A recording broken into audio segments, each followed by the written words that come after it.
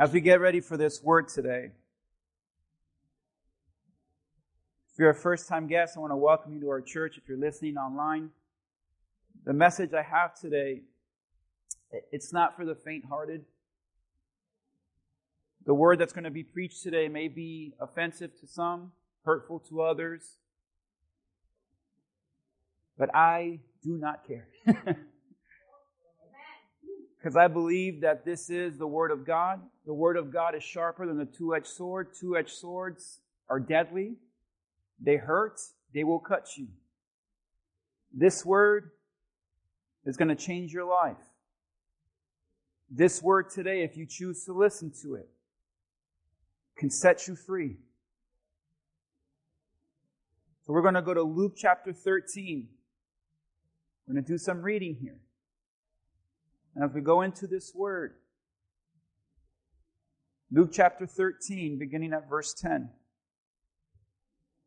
It says, "He was teaching in one of the synagogues on the Sabbath. Behold, there was a woman who had a spirit of infirmity for 18 years. She was bent over and could in no way raise herself up. But when Jesus saw her, He called her to Him and said to her, 'Woman, you are loose from your infirmities.' And He laid His hands on her. And immediately she was made straight and glorified God." Now when Jesus did this, a lot of the rulers there in the synagogue were upset because He did it on the Sabbath. But look at what Jesus says in verse 16.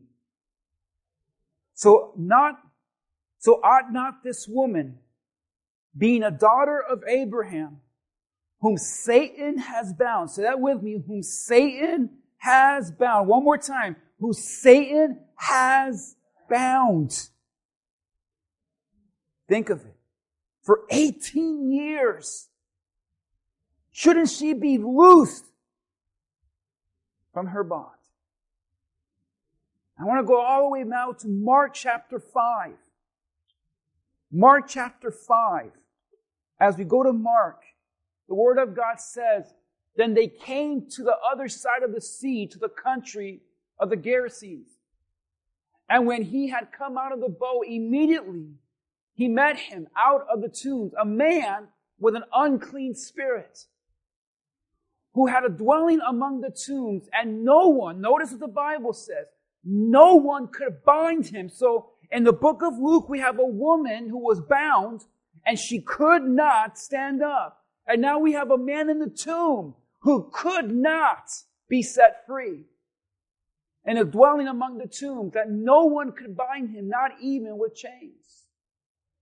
Because he had often been bound. Look at the language there. He had often been bound with shackles and chains. And the chains had been pulled apart by him. And the shackles were broken in pieces. Neither could anyone tame him. And always, night and day, he was in the mountains and in the tombs, crying out and cutting himself with stone. And when he saw Jesus from afar, he ran and worshipped him. He cried out with a loud voice and said, "What have I to do with you, Jesus, Son of the Most High God? I implore you, I beg you," they were saying, "by God, that you do not torment me." For he said to him, "Come out of this man, you unclean spirit." And he asked him, "What is your name?" And he answered, saying, "My name is Legion, for we are many." Also he begged him earnestly that he would not send them out of the country. Now a large herd of swine was feeding there near the mountains. So all the demons begged him, saying, "Send us to the swine, that we may enter them." And at once Jesus gave them permission. And the unclean spirits went out and entered the swine. There were about 2,000. And the herd ran violently down the steep place into the sea and drowned in the sea. Lastly, and when he got into the boat, he who had been demon-possessed begged him that he might be with him. He wanted to be the 13th disciple. However, Jesus did not permit him, but said to him, "Go home to your friends. Tell them what great things the Lord has done, and how he had compassion on you." This morning I want to speak to you on the subject, what in the world is going on? You ever asked that question before? Every day, Nancy says, what in the world is going on? As we talked last week, what in the hell is going on? This week, we're going to talk about what in the world is going on. The truth behind demonic possession. Let's pray. Father, bless this word. In Jesus' name. Give us ears to hear, eyes to see, and a heart to understand. If anyone here be bound, Lord, now in this church, or listening online, I pray through this word you will set them free. In Jesus' name, amen. You guys can have a seat as we get into this word today. We're going to answer this question this morning. What in the world is really going on? I heard a joke recently that it was a beautiful Sunday morning and the church gathered together and everyone was singing and listening to the pastor preach, and as usual, it was just another Sunday, but it was a great Sunday. But all of a sudden, the devil appears. And as the devil shows up in this church, all the members of the church just ran out, including the pastor. They all started screaming and throwing each other around and getting out. And the church got empty real quick. Except for one old man that was sitting in the front row, calm. The devil went up to him and said, "Do you know who I am?" And that old man said, "I sure do." "Do you know how powerful I am?" That old man said, "Sure do." And the devil said, "Then why aren't you afraid of me? Do I not scare you?" And the old man looked at that devil in the eyes and said, "Devil, the reason I'm not scared of you is because I've been married to your sister for 48 years.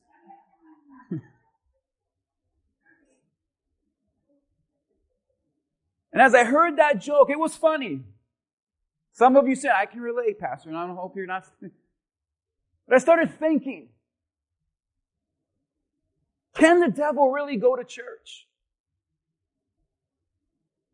Can demons go to church? Are they in the church? Can God's children be affected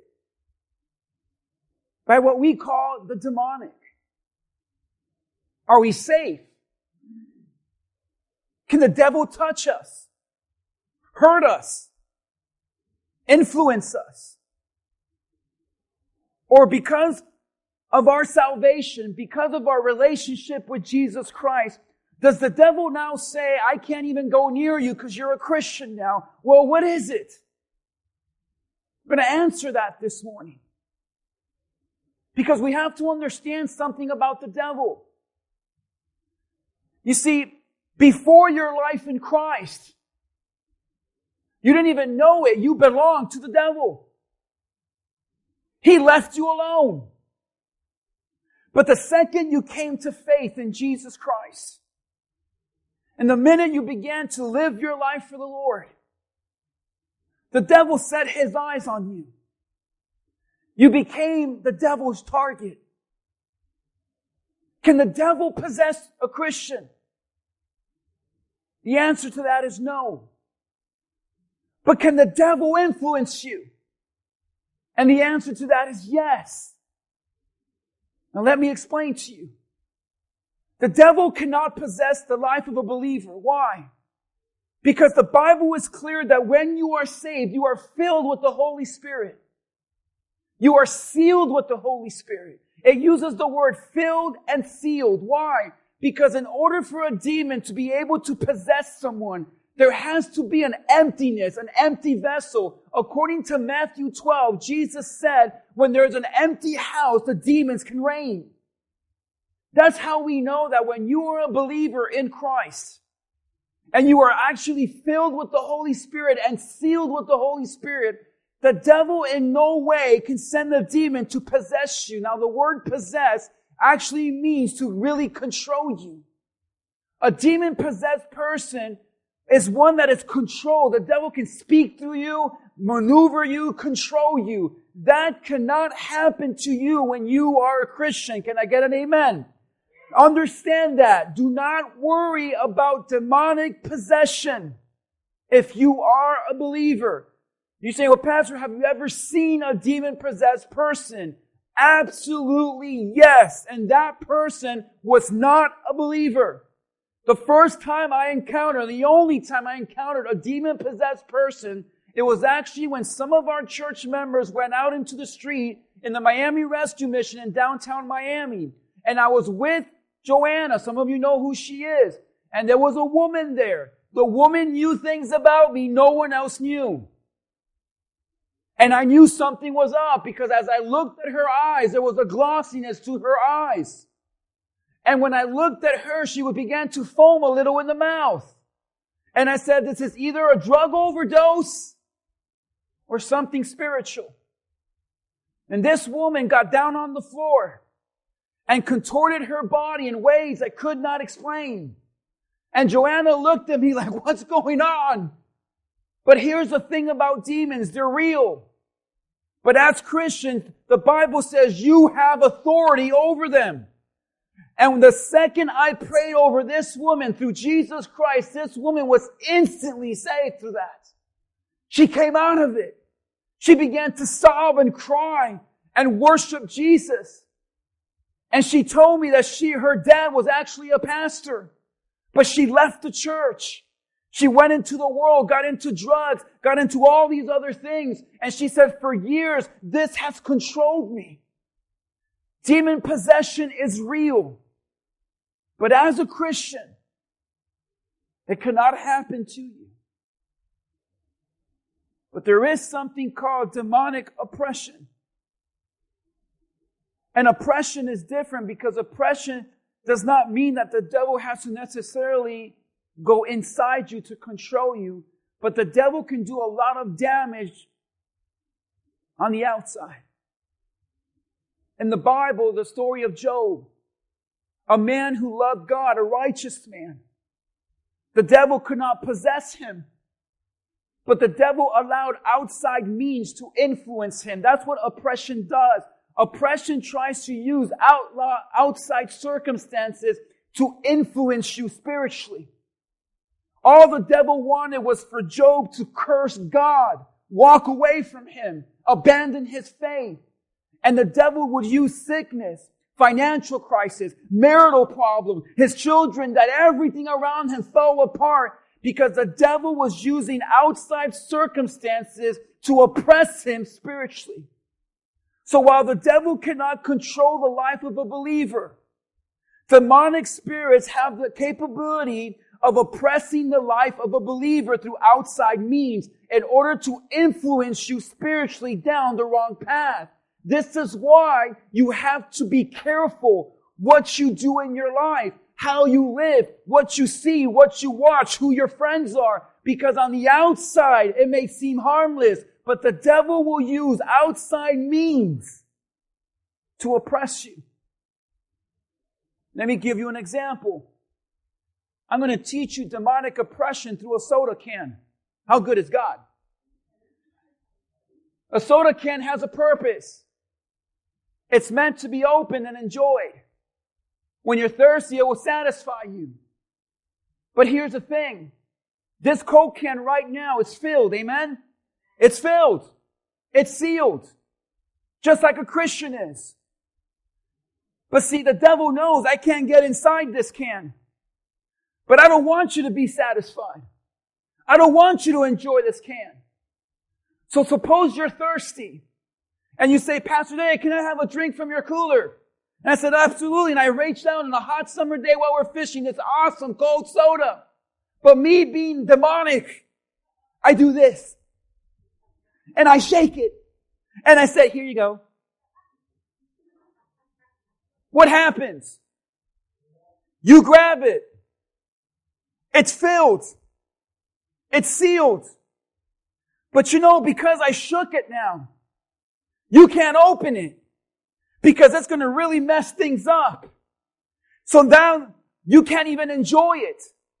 It can't satisfy you. It can't fulfill its purpose because it's been shook. This is what the devil does to a lot of believers.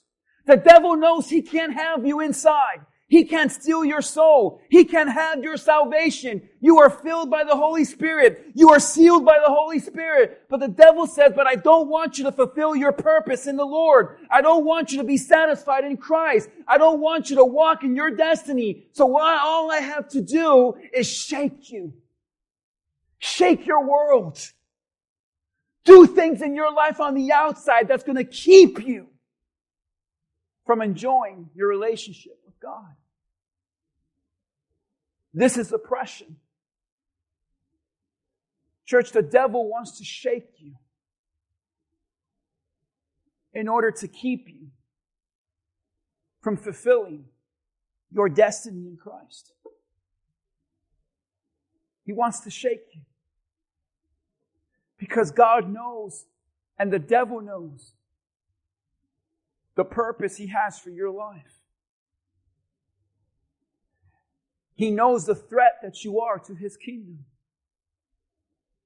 And if you're bragging that the devil doesn't touch you, the devil doesn't influence, the devil doesn't bother me, is because maybe you're on his side. But it's clear that the devil wants to shake you. Matthew 16:18, Jesus tells Peter this. Peter, a man who loves Jesus, is saved and walking with Jesus. He said, I also say to you, Peter, that on this rock I will build my church, and the gates of Hades shall not prevail against it. Jesus tells Peter his destiny. Jesus tells Peter, Peter, you're going to be the one I use to start the church. You're going to be the one I use to change the world. You're going to be the one that I use to begin the church ministry in the book of Acts. And Jesus warns him, the gates of hell will not prevail. The word prevail is a military word. It means to conquer. It's a battle term. What Jesus is saying here is that the demonic realm is going to attack you. The demonic realm is going to wage war against you. But the demonic realm will not conquer you. Jesus was clear to Peter of what his plans were, what his destiny was. And I believe with all my heart that when Jesus said this out of his mouth, the devil was around to hear it. The devil is not omniscient. He doesn't know everything at once like God does. He's not omnipresent. He's not everywhere at once like God is. The devil had to have been around because I believe that when Jesus uttered these words to Peter, on top of you, Peter, I'm going to start my church and the gates of hell are going to attack, but they won't conquer you, Peter. I believe that the devil heard it. Why? Because look at Luke chapter 22, verse 31 through 32. The Lord said, Simon, Simon, who was also Peter, indeed, Satan has asked for what? For you, church, let's put our thinking caps on. How many disciples were there? There was 12. Who did Satan ask for? Peter. Why? Weren't they all saved? Yes. Except Judas. Weren't they all following Jesus? Yes. But what's the difference? Peter was the one that Jesus said, with you, I'm going to start the church. So of all 12 disciples, the devil looked at each one and said, well, Judas, I already got you, brother. You're already mine. You're just lying. You're faking this Christian thing. I got you. That's a whole other sermon. But with these 11, who's the one that's going to be the greatest threat to my kingdom? It's going to be Peter, because I heard Jesus say that with Peter, he's going to start the church. The church is going to grow. The church is going to be around the world. The church is a threat to my kingdom. I'm going to attack the church. And in order to attack the church, I got to attack the source. And that's you, Peter. So he said, Jesus, could I have him? He says, Satan has asked for you that he may sift you as wheat. The word sift literally means, church, to shake. He said, can I shake him a little? Can I shake Peter enough so that he loses his faith? And maybe I can stop the work of God from happening. And Peter said, well, what'd you tell him? He said, I'm going to pray for you. That your faith should not fail. And when you've returned to me, strengthen your brother. He said, I'm praying for your faith. Why? Because the devil wants to shake our faith. To stop the work of God from happening in your life. If it ever feels like the world's just against you and the life is falling apart ever since you started following Christ, that is an amazing blessing.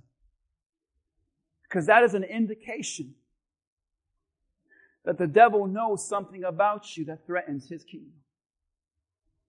The devil knows something about you that's a threat to his world. And the devil tries to stop us. He says, I can't possess you, but I'll shake you. I'll oppress you. And I wonder today, as I sit here and preach this word, how many of you does the devil want to shake right now? Because he knows you're a threat to his kingdom. Well, Pastor, I'm a child of God. I thought I was safe. You're saved, but you're not safe. Verse 16. Let me show this to you. The woman comes to the synagogue. She's oppressed, not possessed. And I'll show you how we know this. She's oppressed by a demon for 18 years. Because demons not only can oppress you, but a demonic oppression can carry forth many years in your life. He says, so not this woman, ought this woman being a daughter of Abraham. Notice what Jesus said. So not ought this woman being a daughter of Abraham, which is an Old Testament reference to a child of God. Shouldn't this child of God? And we know that Abraham was a man of faith and was credited to him as righteousness. So this woman is a child of God through faith. But she was oppressed. And Jesus said this is a child of God who's been bound, who Satan has bound for 18 years. You see, Jesus was clear about this woman. As a child of God, you cannot be possessed. But as a child of God, Satan can bind you.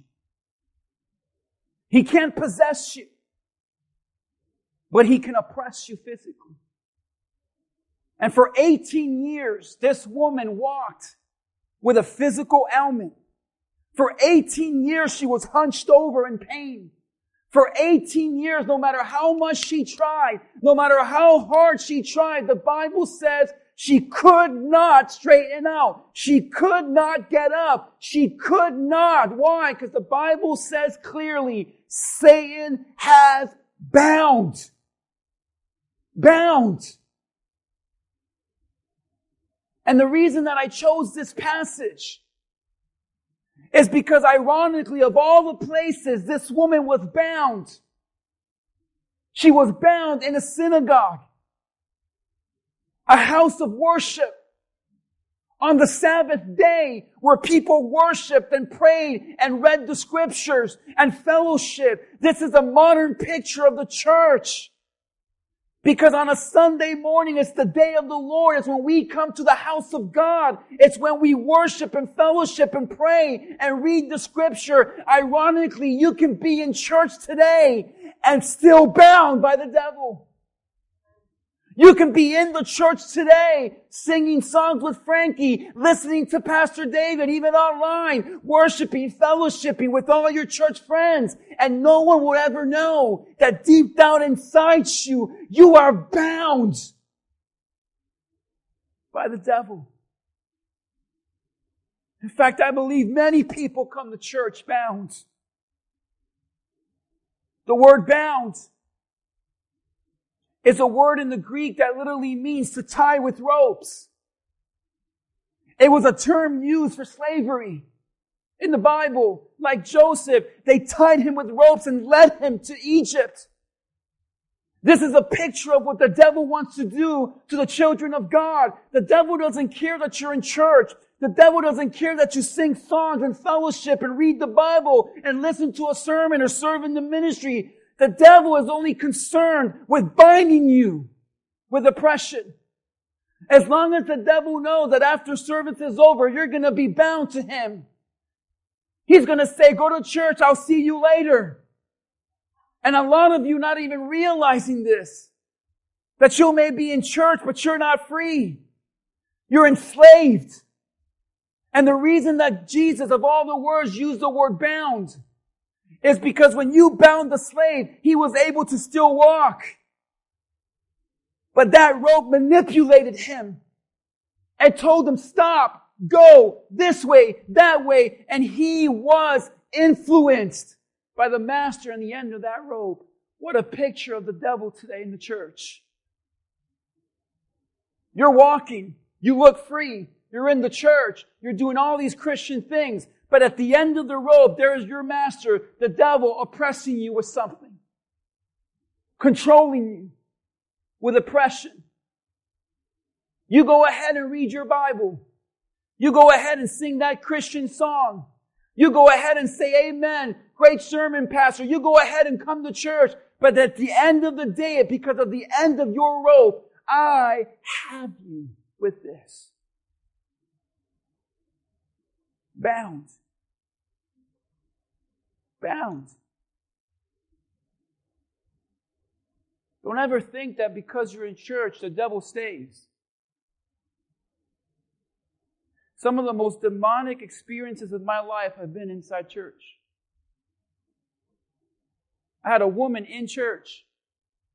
She looked spiritual. She visited our church a few times. I said, I hope she sticks. She's such a nice lady. My brother was there, and he'll tell you, he was there interpreting. And this woman came forward to the altar during the Hell series a few years back when I was preaching about demons. And I noticed something about her. She was the whole time shaking, kind of uneasy. Of all the Sundays I was talking about demons. And I said, uh-oh. And as she came forward and with tears, and I thought she was being born again and saved, she held on to me. And I said, this is great. She's going to be delivered. She bit me in the shoulder and said all this profanity I could never even pronounce. It was so bad what she was saying in my ear. And it was so hard what she was doing that we both fell on our knees. And all the people in the church saying, wow, what a beautiful experience. Wow, look at that revival. And Enrique was like this, looking at me. And I was like, just stop. Don't do anything. You know what she was telling me? Stop doing what you're doing. You are a liar and a hypocrite. Expletive. And she kept cursing at me quietly. And all I had to tell her was, in the name of Jesus, I release you from me. And she was gone. She left out of this church. I never saw her again. And when I was dating Jerica, she's like, wonder if he's the one. Oh man. We went to Dunkin' Donuts. We went outside for a little cute coffee, a little flirting, the usual. There was this beautiful man, old man, sitting in the table with a Bible. And I said, look at this. I think I'm with my wife. And there's a man here reading the Bible. What are the odds at the table right next to us?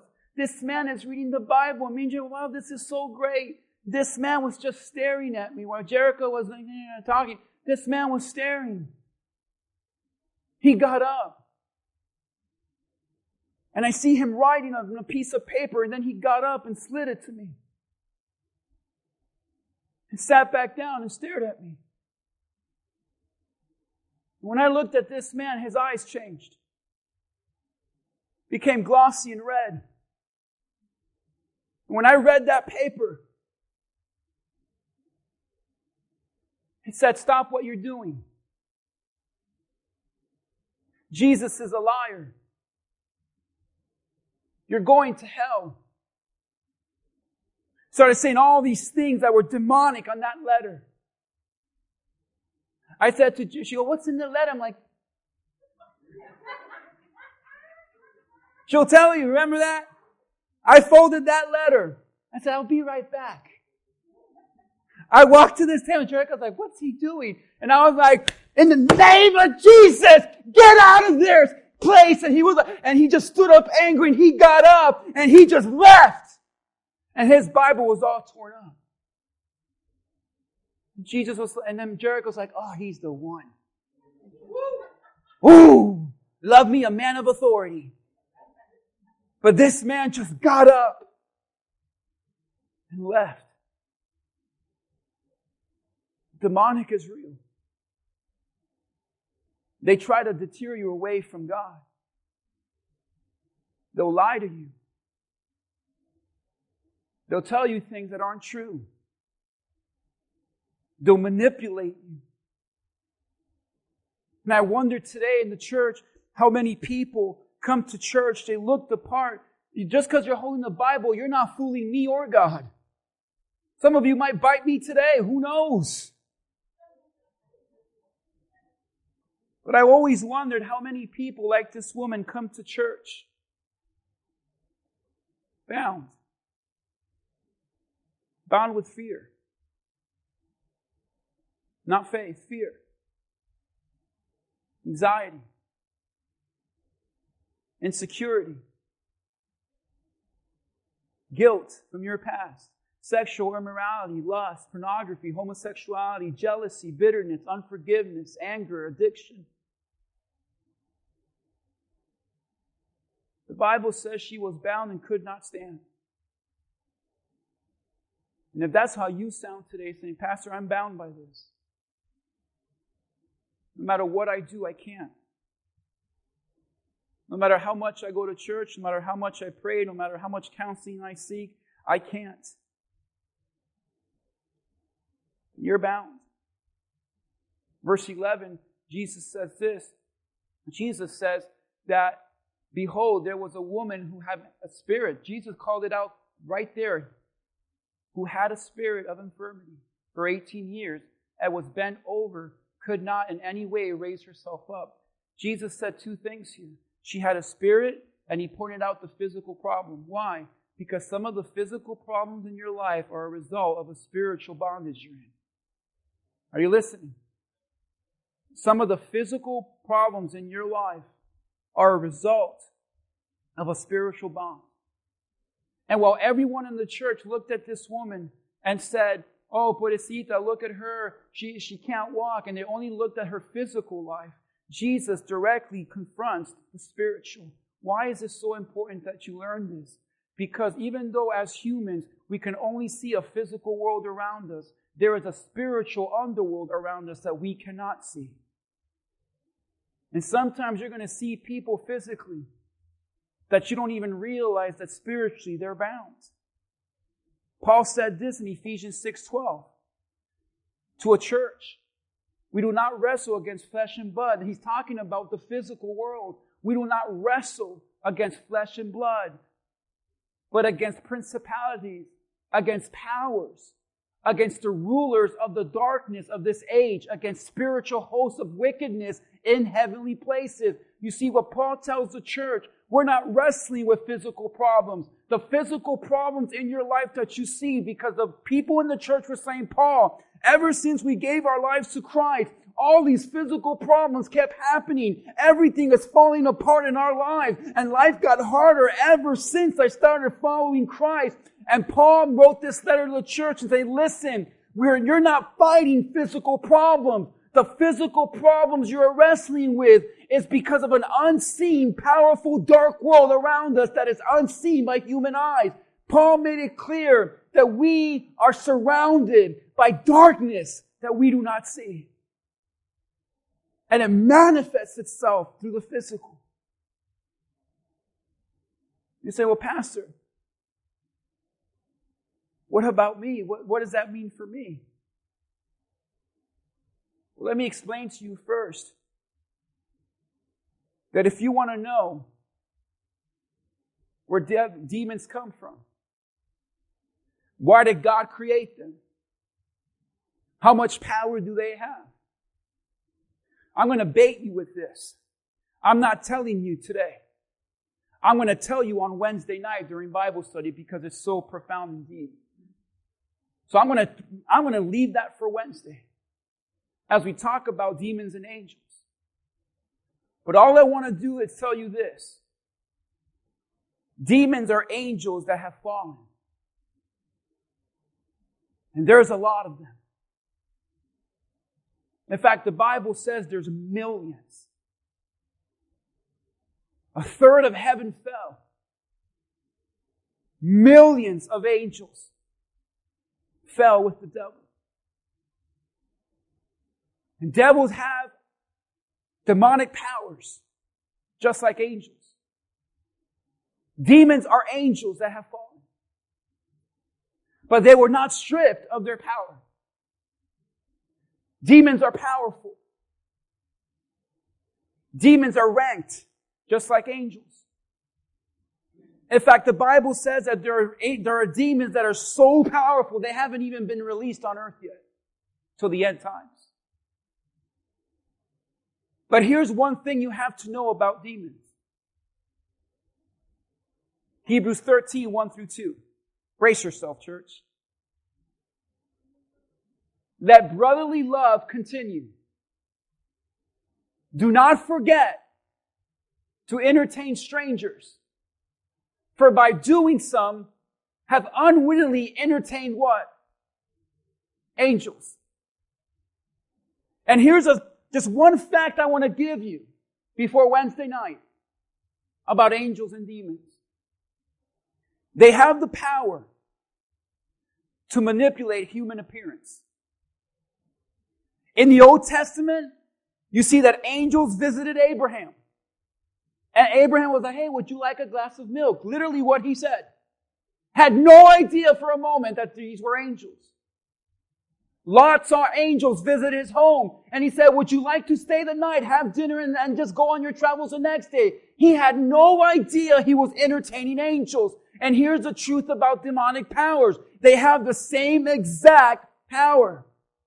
That's why people tell me, Pastor, I saw my dead grandma the other day. Pastor, I saw my uncle. He's been dead for 20 years. Let me tell you what you're seeing. You are seeing a demonic spirit lying to you in a form of what you recognize. If some people can entertain angels without knowing it, believe me when I tell you, you can entertain demons and not know it. The word entertain in the Greek literally means to open up your home and welcome. And church, let me be real with you. If Abraham being a child of God and Lot being a child of God and many other people being Mary and Joseph being children of God, if they can entertain angels, believe me, you can entertain a demon and not know it. You could welcome a demon to your home and not know it. Would you guys like to know how? How to entertain a demon. Mark chapter 5, 2 and 11. We opened up with this verse. When he had come out of the boat, immediately he met him out of the tomb. There was a man with a what? Jesus identifies the spirit as unclean. And notice, a large herd of swine was feeding there near the mountains. Remember in the story, this man told Jesus he was in the tombs and he begged Jesus to go into the swine. Why? Because in the Old Testament, graveyards and pigs were considered unclean. The word unclean literally means unfit to serve God. In other words, that they were begging him to enter an area where they fit in. That's what unclean means. It's something that it is not fit for serving God. I wonder how many unclean things we do in our daily life. How many things are not fitting in the life of a believer. They asked for the tomb and they asked for pigs. Why? Because tombs are dead places and pigs are filthy. And I wonder how many little piggies I have here today. Where the devil looks at you and says, I fit right in this house. Look at this house. There's anger, strife, pornography, lust, profanity, evil. Look what they're watching. Look at the music. Hey, I like this place. I fit right in.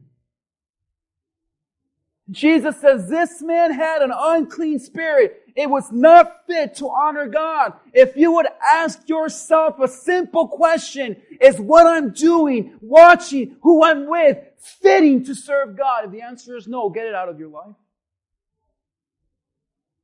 Because today there are so many filthy, dead things people enjoy. Demons are territorial. They need environments to survive. Whenever you are accepting and compromising things that are not fitting for a believer, you ever notice that it affects your spiritual life? You're not going to be floating in the bed, spinning your head around and regurgitating like the exorcist. But when you are walking in unclean things, don't tell me you feel closer than God than ever before.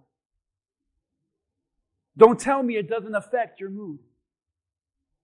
Don't tell me it doesn't affect your worship. I've never heard any Christian that listens to a dirty song or a rap song or whatever and say, you know what? Ever since I heard that song, I feel so much more peace in my life.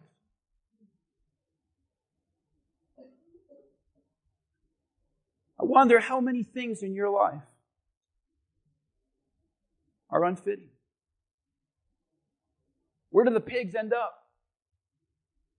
Downhill. Destroyed. It's what the devil wants. He says, I want to take you downhill fast. And the way that I bring downhill people, or when I bring people downhill and destroy them, I put unclean things in their life. Things that are not fitting to serve God. And I'm just going to excuse it, justify it, compromise, say I just listened to the beats. You know what I told Jericho this morning? You know what's unfair? If I was preaching this sermon and I said one bad word, I'd probably lose my job. If I said, well, hey, you guys are, the board would call me in. Some of you would start, I bet he talked like that all the time. Just one bad word. But I bet if I go into your iPod and listen to all the garbage you listen to, how many bad words are there? Pastor, I just listen to the beat. Okay, if I would say a bad word but put a nice beat to it, would it be okay? Why is it okay for us then to say, hey, I'm going to listen to garbage, watch garbage, and live like garbage, but hey, it's okay. The song's about love. The song's not that bad. But that's what the devil does. I just want to put something unclean in your life. Some of you are dating little piggies. You know he ain't saved, but that piggy's hot. Like bacon. And you said, well, maybe he'll come to church. You know what the devil does? He's trying to lead you downhill fast. And we have a little piggy problem in church today. Because after this service is over, I guarantee from Monday through Saturday, the pigs are going to come home.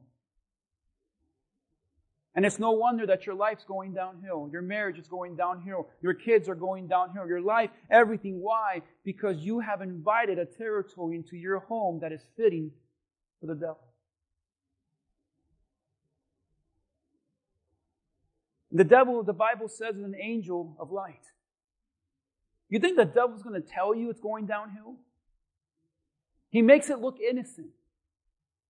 He makes it look sweet, inviting. Because the devil is a liar. The devil's number one job with demonic spirits is to, listen, they start with 3 Ds: deceive, distract, deter. He wants to deceive you, distract you, to deter you from worshiping God. And this is what he's going to do. As an angel of light, he's going to tell you it's not that bad. How is it? Look, for all my boomers, let's be honest. From the time you were born to now, did you ever think you live in the world you're living in right now? You know how it started? The same way it started for the demon-possessed man. In the land of the Gerasenes, it's a holy land.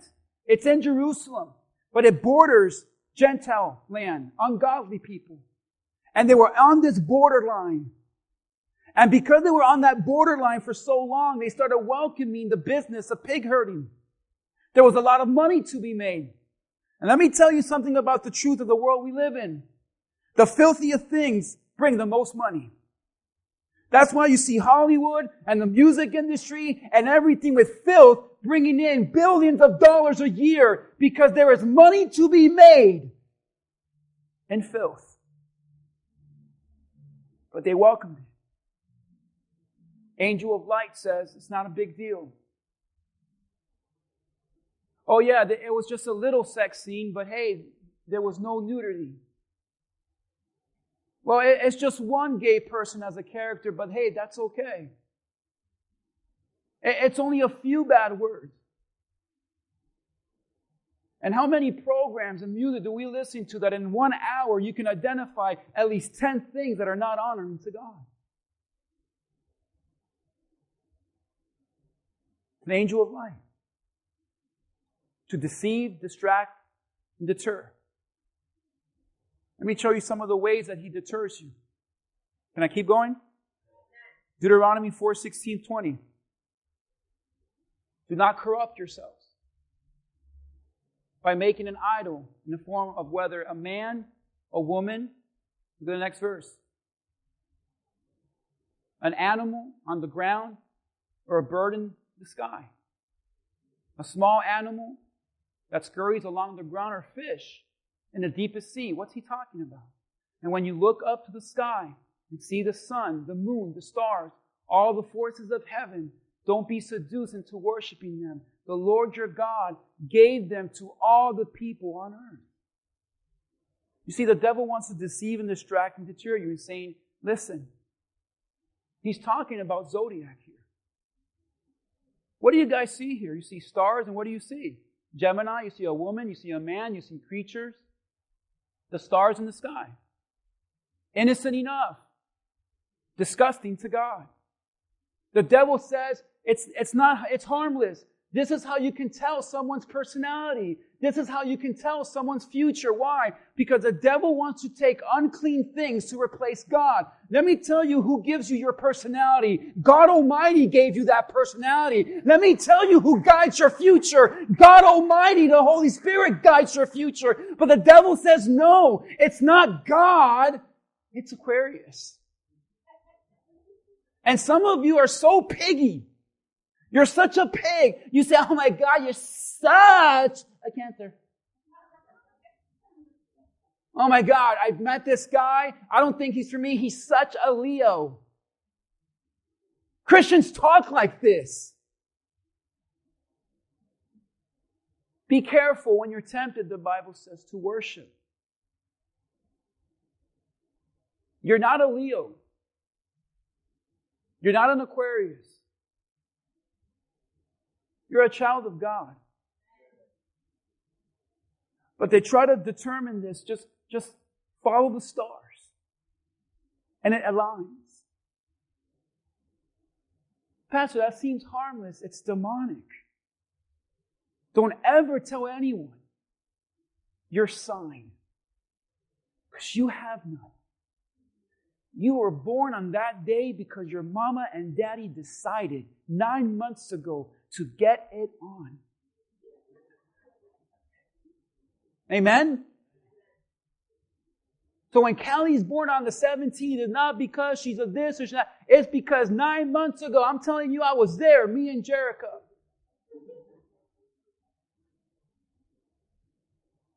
Angel of light. Deuteronomy 18:9-12. When you enter the land the Lord God is giving you, notice that God's giving you this land like He gave us the stars. But the devil says, no, wasn't God. Be very careful not to imitate the detestable customs of the nations living there. For example, God says, never sacrifice your sons or daughters at burnt offering. Do not let your people practice fortune telling. Where are my Miss Cleo fans at? He says, don't practice fortune telling, or use sorcery, or interpret omens, or engage in witchcraft, or cast spells, or functions, or media. You say, well, Pastor, I don't do any of that. But how many movies you watch that do? How many shows? How many people do you know? I got something for you. I can do this and do that and kill this and Mira, you're going to be married next year. We all know people involved in this. Mediums that contact the dead, psychics that tell the future or call forth spirits from the dead. Anyone who does these things is detestable to the Lord. How simple can it get? It is because the other nations have done these detestable things that the Lord your God will drive them out ahead of you. God is clear. Have nothing to do with the dead. We live in a culture that's just so accepting of all of this. It's in our movies. It's in our shows. It's in our homes. Oh, it's October. It's Halloween. Let's dress up. Let's worship the dead. Listen to me. It's wrong. It's not cute. It's wrong. Leviticus 19:31. Do not defile yourself. The word defile means to be made unclean. Do not be unclean.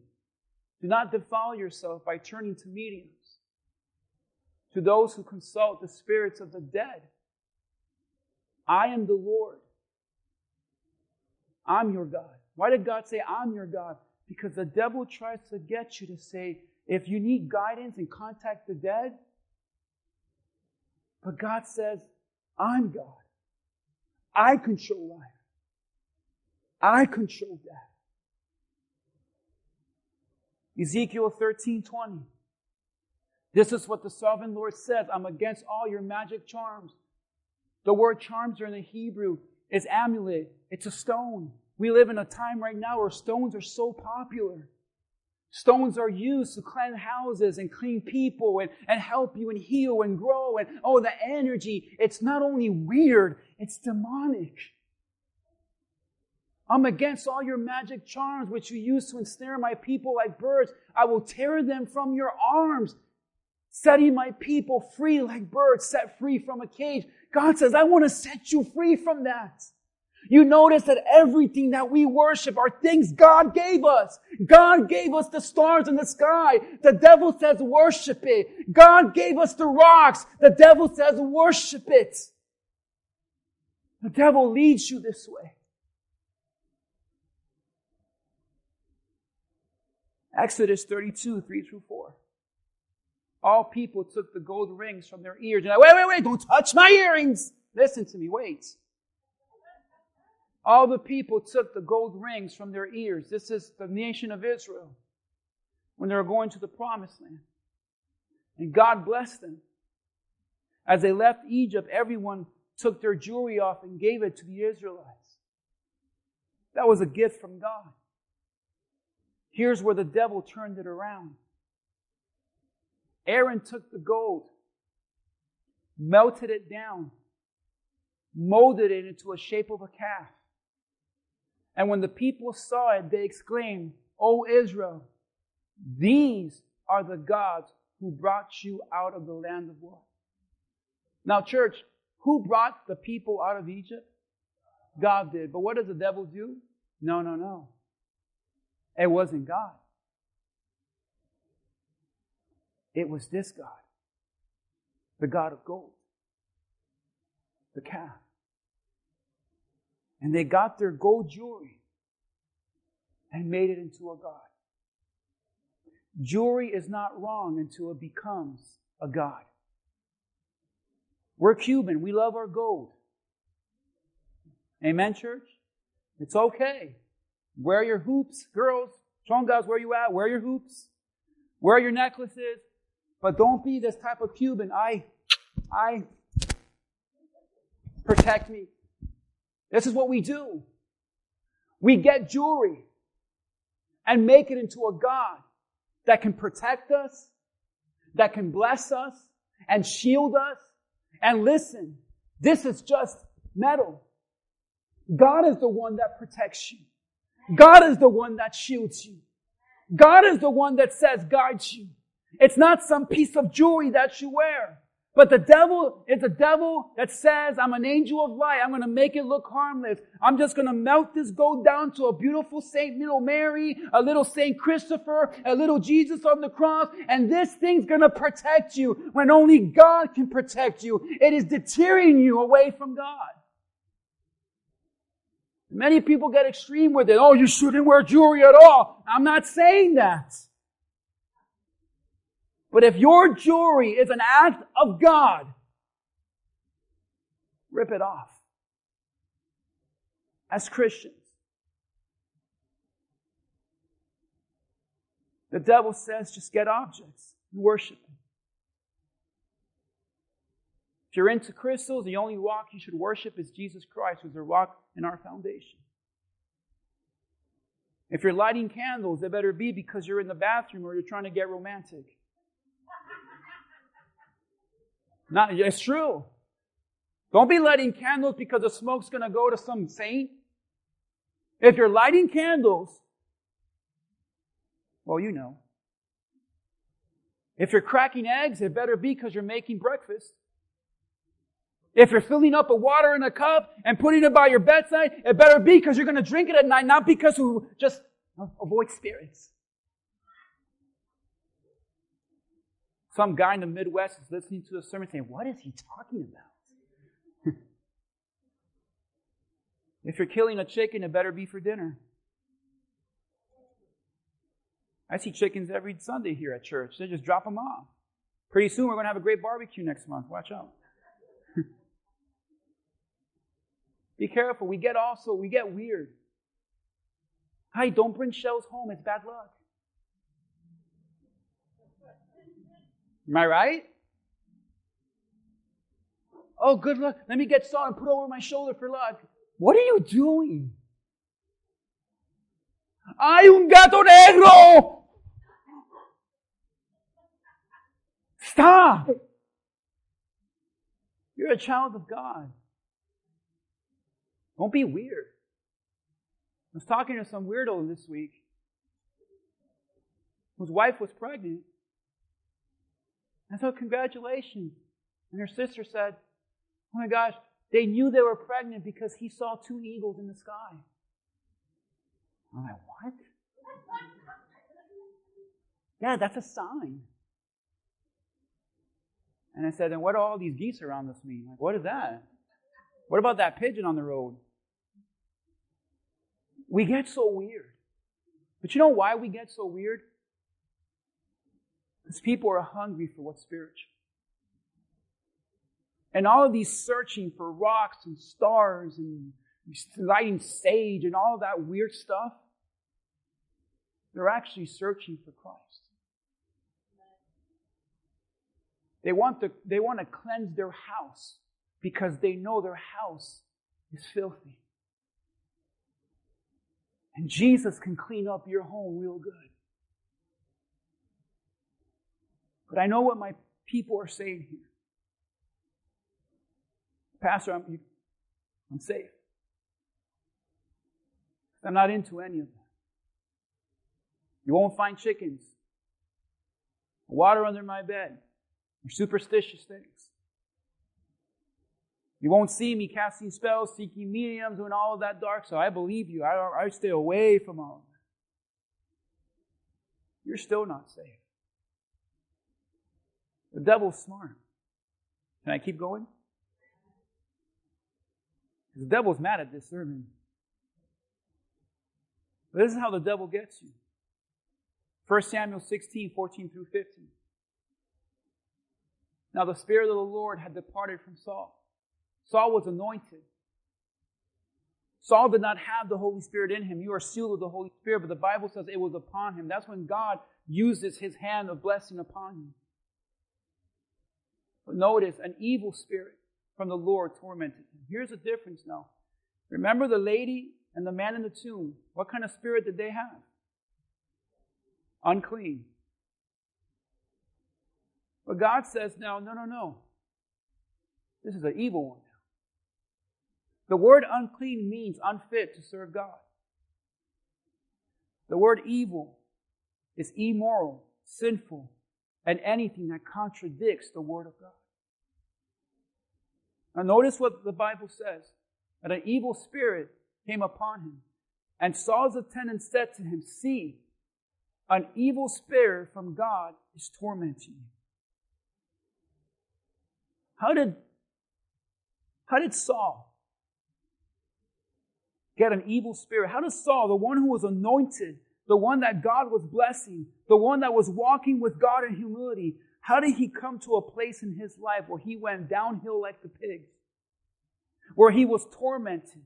The word tormented, there is a mental sickness. He could not sleep. He could not eat. He had depression. He had anger. He could not rest. He had no peace. He had no joy.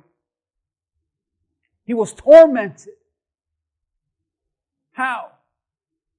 1 Samuel 15, 23. Rebellion, he told to Saul. Rebellion. Everyone say it. Rebellion is like the sin of divination. It's not divination itself, but like it. Rebellion, sin, disobedience is like the sin of witchcraft. Why did God say that? Because He's letting us know if you're living in sin, if you're living in rebellion against God's Word, if you're living a life that contradicts the Word of God, you are inviting evil into your life. Rebellion is like the sin of divination, and arrogance like the evil of idolatry, because you have rejected the Word of the Lord. He has rejected you as king. You may not be into witchcraft, crystals, zodiac, any of that stuff. But maybe you're living a life of rebellion. Maybe you're living a life of sin. And it's no wonder you're tormented, because deep down inside you know you're not right with God. Saul was rebellious. Saul was prideful. Saul became angry at David, jealous of David. Anytime you see anger and jealousy, you are being influenced. The devil is shaking you because he knows if he can get you in a place of anger, he can get you a place where you don't experience the fullness of God. Have you ever tried to worship God angry? You can't. Did you ever notice that usually it's always on Sundays that you get the angriest? It's on Sundays that you're fighting in the car. It's on Sundays that, yeah, we're not going to church today. Oh no, we gotta go to church.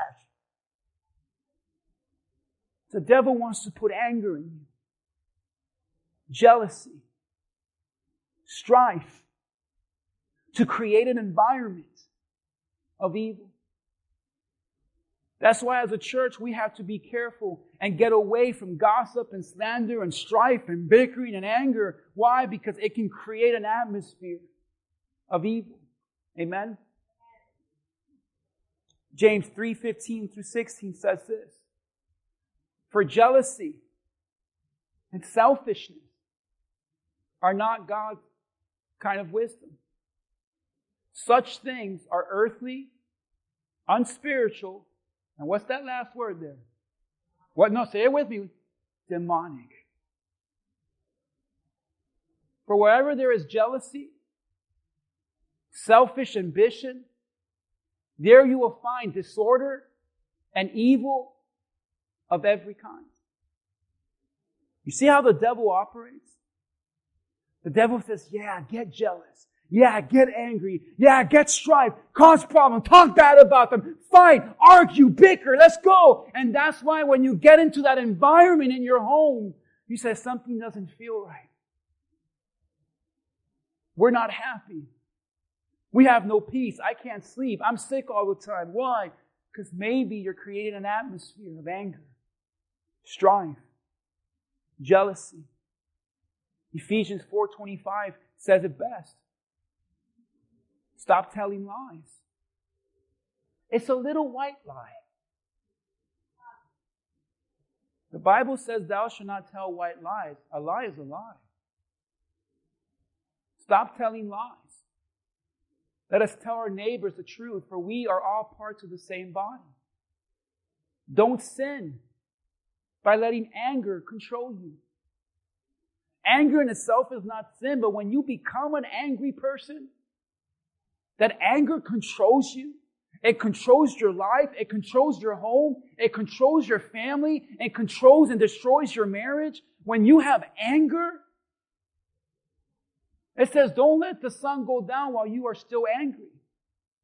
For anger gives a foothold to who? There it is, church.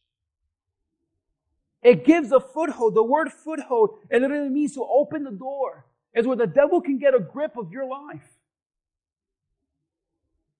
And I'm saying, maybe you're saying, well, Pastor, I don't do anything magical or Ouija board or psych, any of that. But how many of you are controlled by anger now?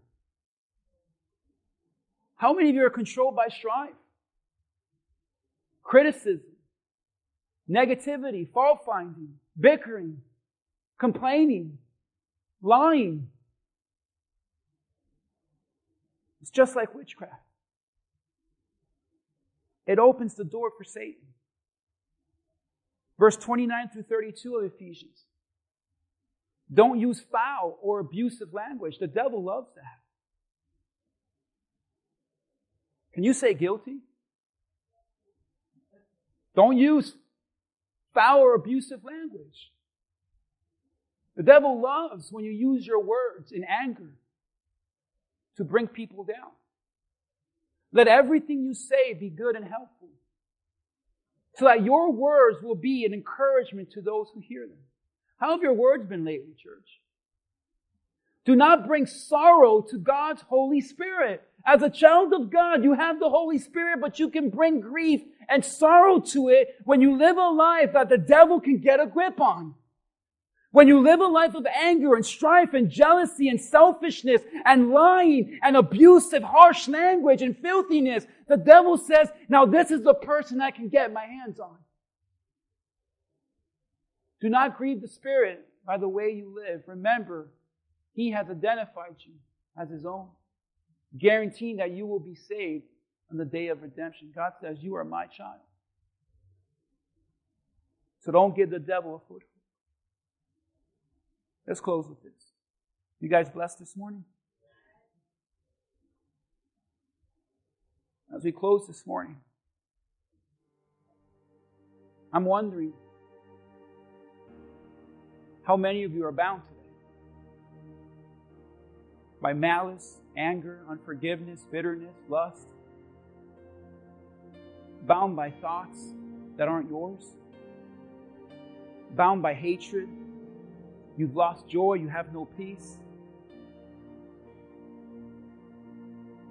And the devil just has a foothold in your life. I wonder how many of you are going to leave this church today to a life that is unclean. A life where the devil says, I fit in. A life where the devil says, I belong. So what do you do when you're under the demonic realm? When you're a child of God, but you're saying, Pastor, I'm bound. There's two things you got to remember. The Lord is still your God. And Jesus was in that church, that synagogue that day. And of all the people he could see, he saw that woman. Why? Because when the devil has you bound, the Lord has his eyes on you. And he's saying, I see you. The Bible says he saw her. God sees you in what you're bound.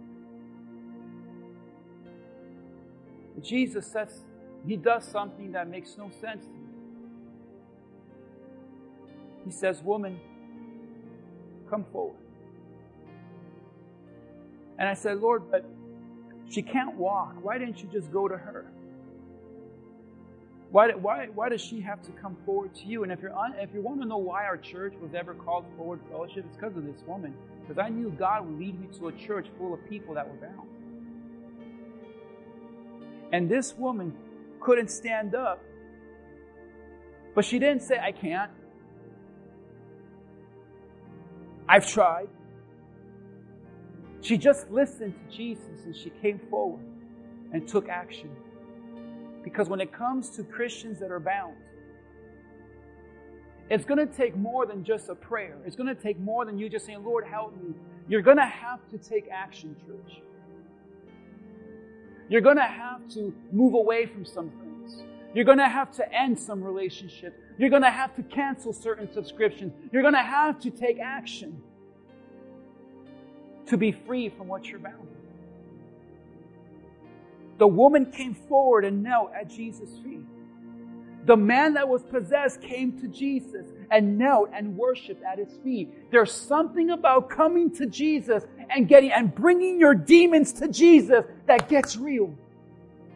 Where you're saying, I'm going to stop pretending I'm okay. I'm going to stop pretending like I'm free. And Lord, I'm bringing my bound to you. I'm bringing my demons to you. I'm in bondage to fear and insecurity and guilt and lust and suicide. And I'm coming to you, Jesus, because I have tried. Notice that when the man in the tomb was bound, they tried to help him, but they couldn't. Because some spiritual demonic bounds are so heavy in a person's life, they can only be set free through Jesus. And they came forward. And as they came forward, Jesus said, woman, thou art loose. And she straightened up and was set free.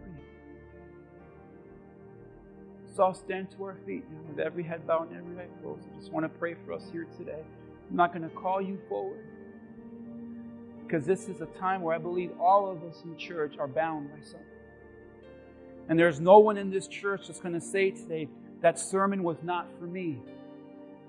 There is something in your life that has you bound. Father, in Jesus' name, I pray for every person here that is bound today by something. If you can identify an area in your life where you are bound today, would you put your hand up today? God bless you. God bless you. Wherever you're bound today, if it's anger, if it's lust, if it's insecurity, right where you're at today, would you be honest and confess that before the Lord Jesus and say, Lord Jesus, I'm bound by this. It has plagued me for this many years, this many months, this many days.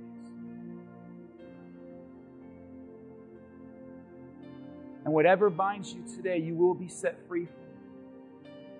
But you better replace it with something godly. Because when Saul was tormented by that evil spirit, the Bible says that whenever David sang worship and played the harp, the evil spirit would leave. You have to replace your life with godliness in order to get the unclean things out. So, Father, in the name of Jesus, I pray for every person here who's living a life that is not fitting to serve you. I pray for every soul here today that is bound by some type of evil, Lord, and in darkness. For those that are tormented, Father, I pray that we would have such an atmosphere of holiness in our lives, in our homes, in our private lives, that it would cause the demonic realm to be tormented, Father. Because, Lord, as you stepped into that graveyard, the demons asked and shuddered, why are you tormenting us? Because, Father, in your presence, in worship and in holiness, do demons get tormented. And I pray that in our church we will torment the gates of hell with our life and the way we live, the way we speak, the things we do when no one is looking, in our mouths, in our eyes, in our ears. Let them be fitting to you, O Lord. In our anger, Father, in Jesus' name, set us free, loosen us from anger. For some aren't angry and don't even know why they're angry. I pray for peace over the families and the homes today, Lord. And I pray that as we live our daily lives, that it would be honoring to you, Lord. And like Job, there will be a special hedge of protection over us from the evil around us. In Jesus' name. Amen. Amen. Come on, give God some praise today. Come on, you guys can do better than that. Come on.